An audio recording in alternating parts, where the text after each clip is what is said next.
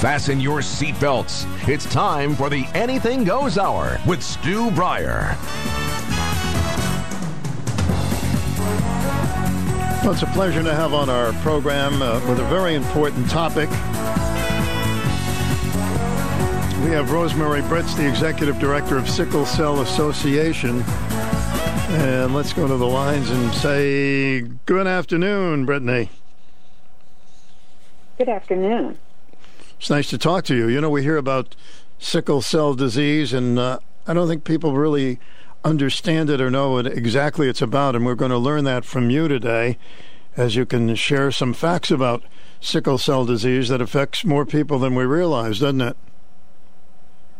Absolutely. There are about 100,000 individuals in the U.S. that are living with sickle cell disease. You yourself, I think, have a connection to it. Did you have somebody in your family? Yes, I did, and I'm so happy to be here today partnering with Women in Government to bring sickle cell awareness. And I received my natural passion for sickle cell disease and awareness in the community because I gave birth to a daughter that was born with sickle cell disease. I did not know that I carried the gene and didn't know to ask my partner about his status at the time.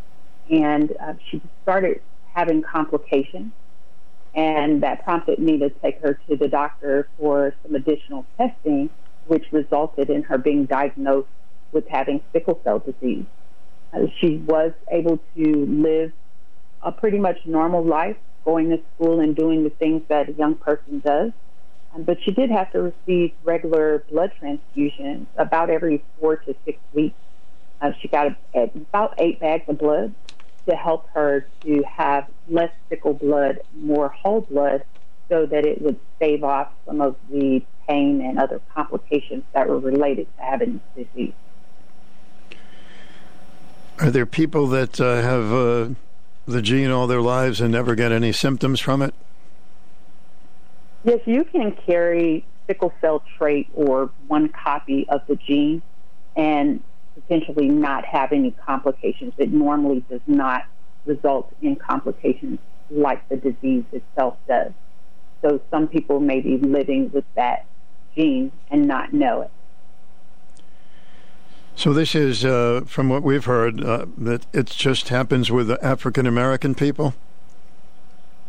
So it's long been thought to be a disease of those of African descent or a black disease. But it actually originated or was discovered in the warmer climates, like around the equator, where malaria was highly present. And so that would include Africa, but also Latin America, Asia, some of the Mediterranean countries. And so there are people of almost any race that could be affected by sickle cell. So we wouldn't want to just consider it based on someone's skin color, that they would need to actually be tested and know whether they have the gene. So what are some of the complications when somebody has a sickle cell disease? Can people live to the same amount of years the average person does with that disease? And they may have a shortened lifespan because of some of the issues with sickle cell. But one of the first things that a parent may notice is something called dactylitis, which is swelling of the hands and feet of their small baby. And the baby is not normally able to talk at that time to tell you what's happening, but you can generally visually see this swelling in the hands and feet from the blood cells being stuck in the blood vessels. The most common complication of sickle cell would be pain itself. And that is because the blood cells, these crescent-shaped cells, get stuck in the blood vessels. These cells are hard and sticky, unlike your normal red blood cells that are soft and round and go through the blood vessels easily. So when these cells get stuck in the blood vessels, it cuts off oxygen and blood flow, and that results in pain. It can also cause damage to organs, and over time, that can shorten a person's lifespan. So that's where that shortened time would occur. Anemia is another complication, and that is because these sickle cells break down much more quickly than your normal red blood cells. And that is what results in someone having anemia. If these blood cells get stuck in the brain, that can cause a stroke. So there are a lot of different complications that can result from having sickle cell disease. So, Rosemary, some layman's questions. I mean, can you get sickle cell from a blood transfusion? No, you actually have to be born with sickle cell disease. Like I said, you inherited from your parents. So you wouldn't catch it later, or it wouldn't develop later. Sometimes people say, well, I have sickle cell disease, but I didn't have any complications as a child, but I started to have issues when I got older, or vice versa. They may have been very sickly as a child and then not experience so much in their older years, but you wouldn't catch it later. You can't catch it from a person or from blood transfusion. You're actually born with it. So how long ago did the scientists discover this disease? Have we known about it very long? Yeah, so it's been around or known about for over 100 years. And it's just more research, more education, more awareness is being brought to it so that people are aware of what this disease is, how it comes about, and what you can do. Well, this is an important question. I mean, they obviously have a blood test to prove you have sickle cell disease, correctly? That is correct. It's the hemoglobin electrophoresis is the test that you want to get to find out if you have sickle cell trait or sickle cell disease and what type of gene you have. Currently, they test every baby at birth. And so the parent is notified if the child is a gene carrier or if they actually have disease. If they're a gene carrier, they'll generally tell you that there shouldn't be any complications, nothing to really worry about. If they have the actual disease, it's important for them to start treatment, get in with a doctor as soon as possible. So obviously it's very important to diagnose it at the beginning, which leads me to what can they do when they find out you have sickle cell to give you more wellness in your life and improve your health? Is there any cure? Yes, so currently there's not a universal cure. There is a lot of research that's going on. It is important that individuals are tested and know their status early. If they have disease, they want to start getting treatment early in order to live the best, longest life that they can. And that is by getting proper rest, seeing the doctor regularly, following the treatment plan for them, and making sure that they stay hydrated. It is also important that they receive any vaccinations that is suggested by their doctor. So it would affect through their life their immune system, so they would be more apt to get vaccinations to protect themselves? Yes, that's correct. They're highly susceptible to infections and that, so it's important to stay up on any vaccinations and things like rest to help to strengthen the immune system and keep away some of those bad things. This is an important interview, and I know you're doing a lot of these, and it's very important. So do they have, if you're diagnosed with sickle cell disease, do they have certain medicines that you would take to some good treatments you could tell us about? Yes, so there's about 4 medications that are on the market currently for sickle cell, and the doctors would prescribe those as appropriate for each individual patient. Also, they may receive pain medications to help with some of the pain that I told you about earlier. And then blood transfusions would be another common treatment for individuals with sickle cell. And that, again, is to help infuse the person with more whole blood that lasts longer than them having the sickle cells in their body. That's interesting and very difficult to understand. You would have blood transfusions even though you're not losing blood with the sickle cell? Well, the sickle cells break down more quickly. So about every 14 to 15 days, the sickle cells break down. A whole red blood cell, a normal red blood cell, will last for about 120 days. So in essence, you are kind of breaking down or losing that blood, but it's because of its breakdown, not that you're bleeding out.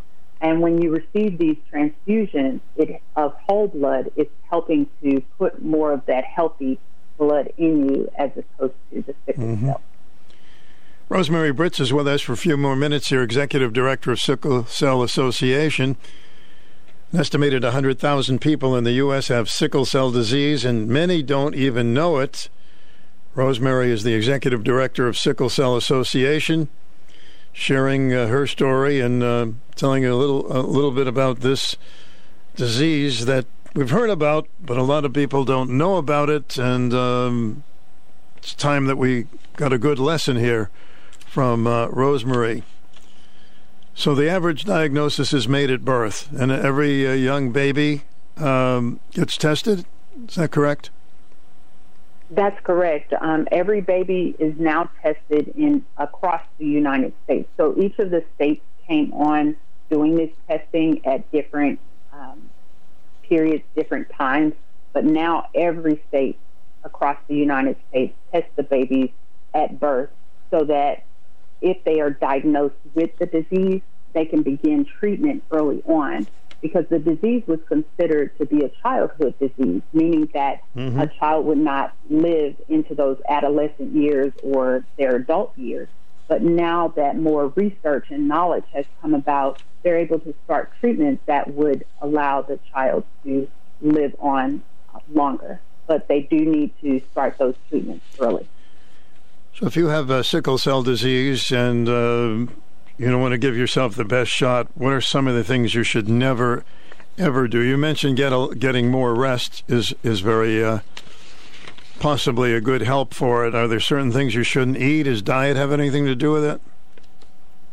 Well, I don't know that there's anything that you should never, ever do, but it is important. Diet is important just like it would be for anyone's health. Sure. Watching the things that you eat in order to help you to live that most healthy lifestyle, regular exercise, rest, hydration, all of those things, which is why it's important that someone see a sickle cell specialist regularly so that they will know which things to do, how much exercise, are there foods that I should avoid based on my body type, and that kind of thing.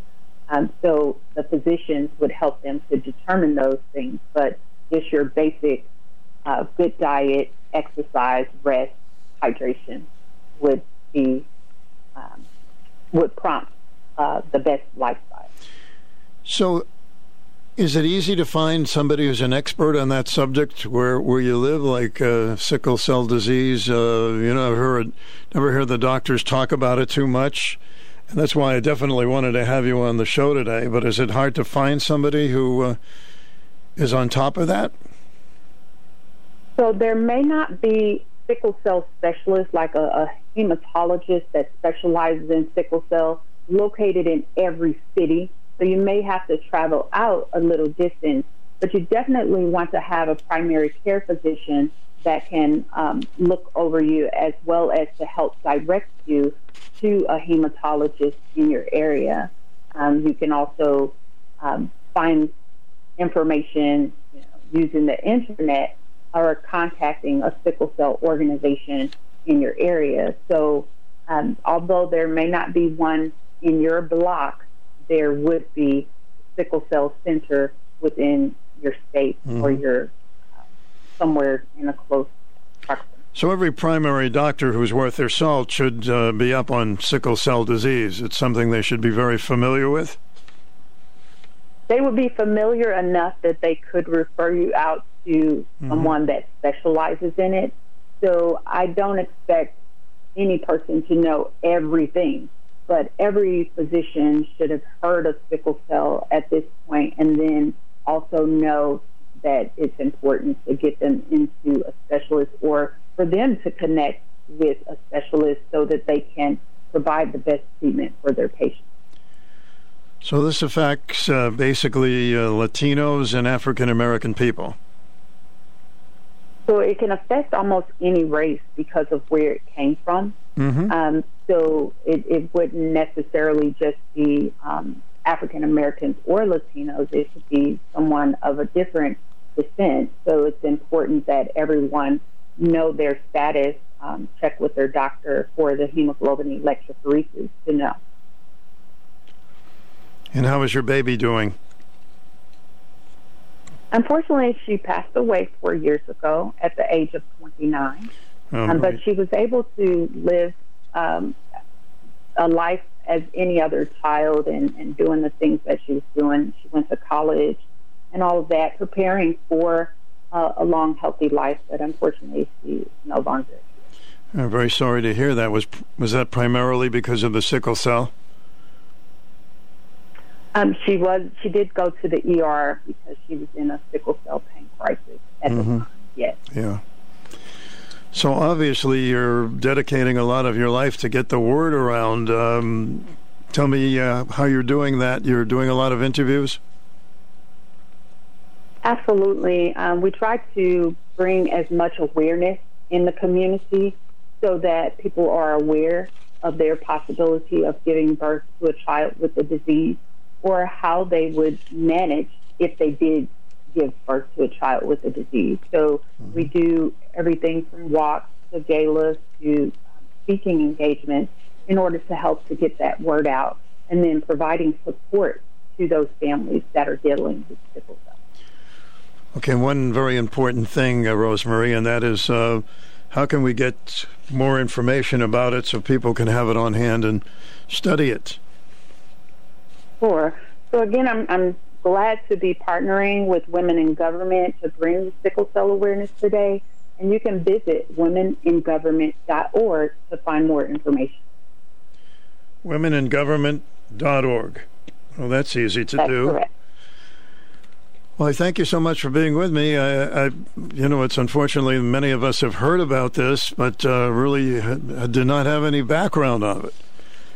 We thought it's just something that some people live with, and so thank you for the clarification and for spreading the word, and we'll continue to do that for you. Thank you for having me. All right, Rosemary. Have a great day. Keep up the good work.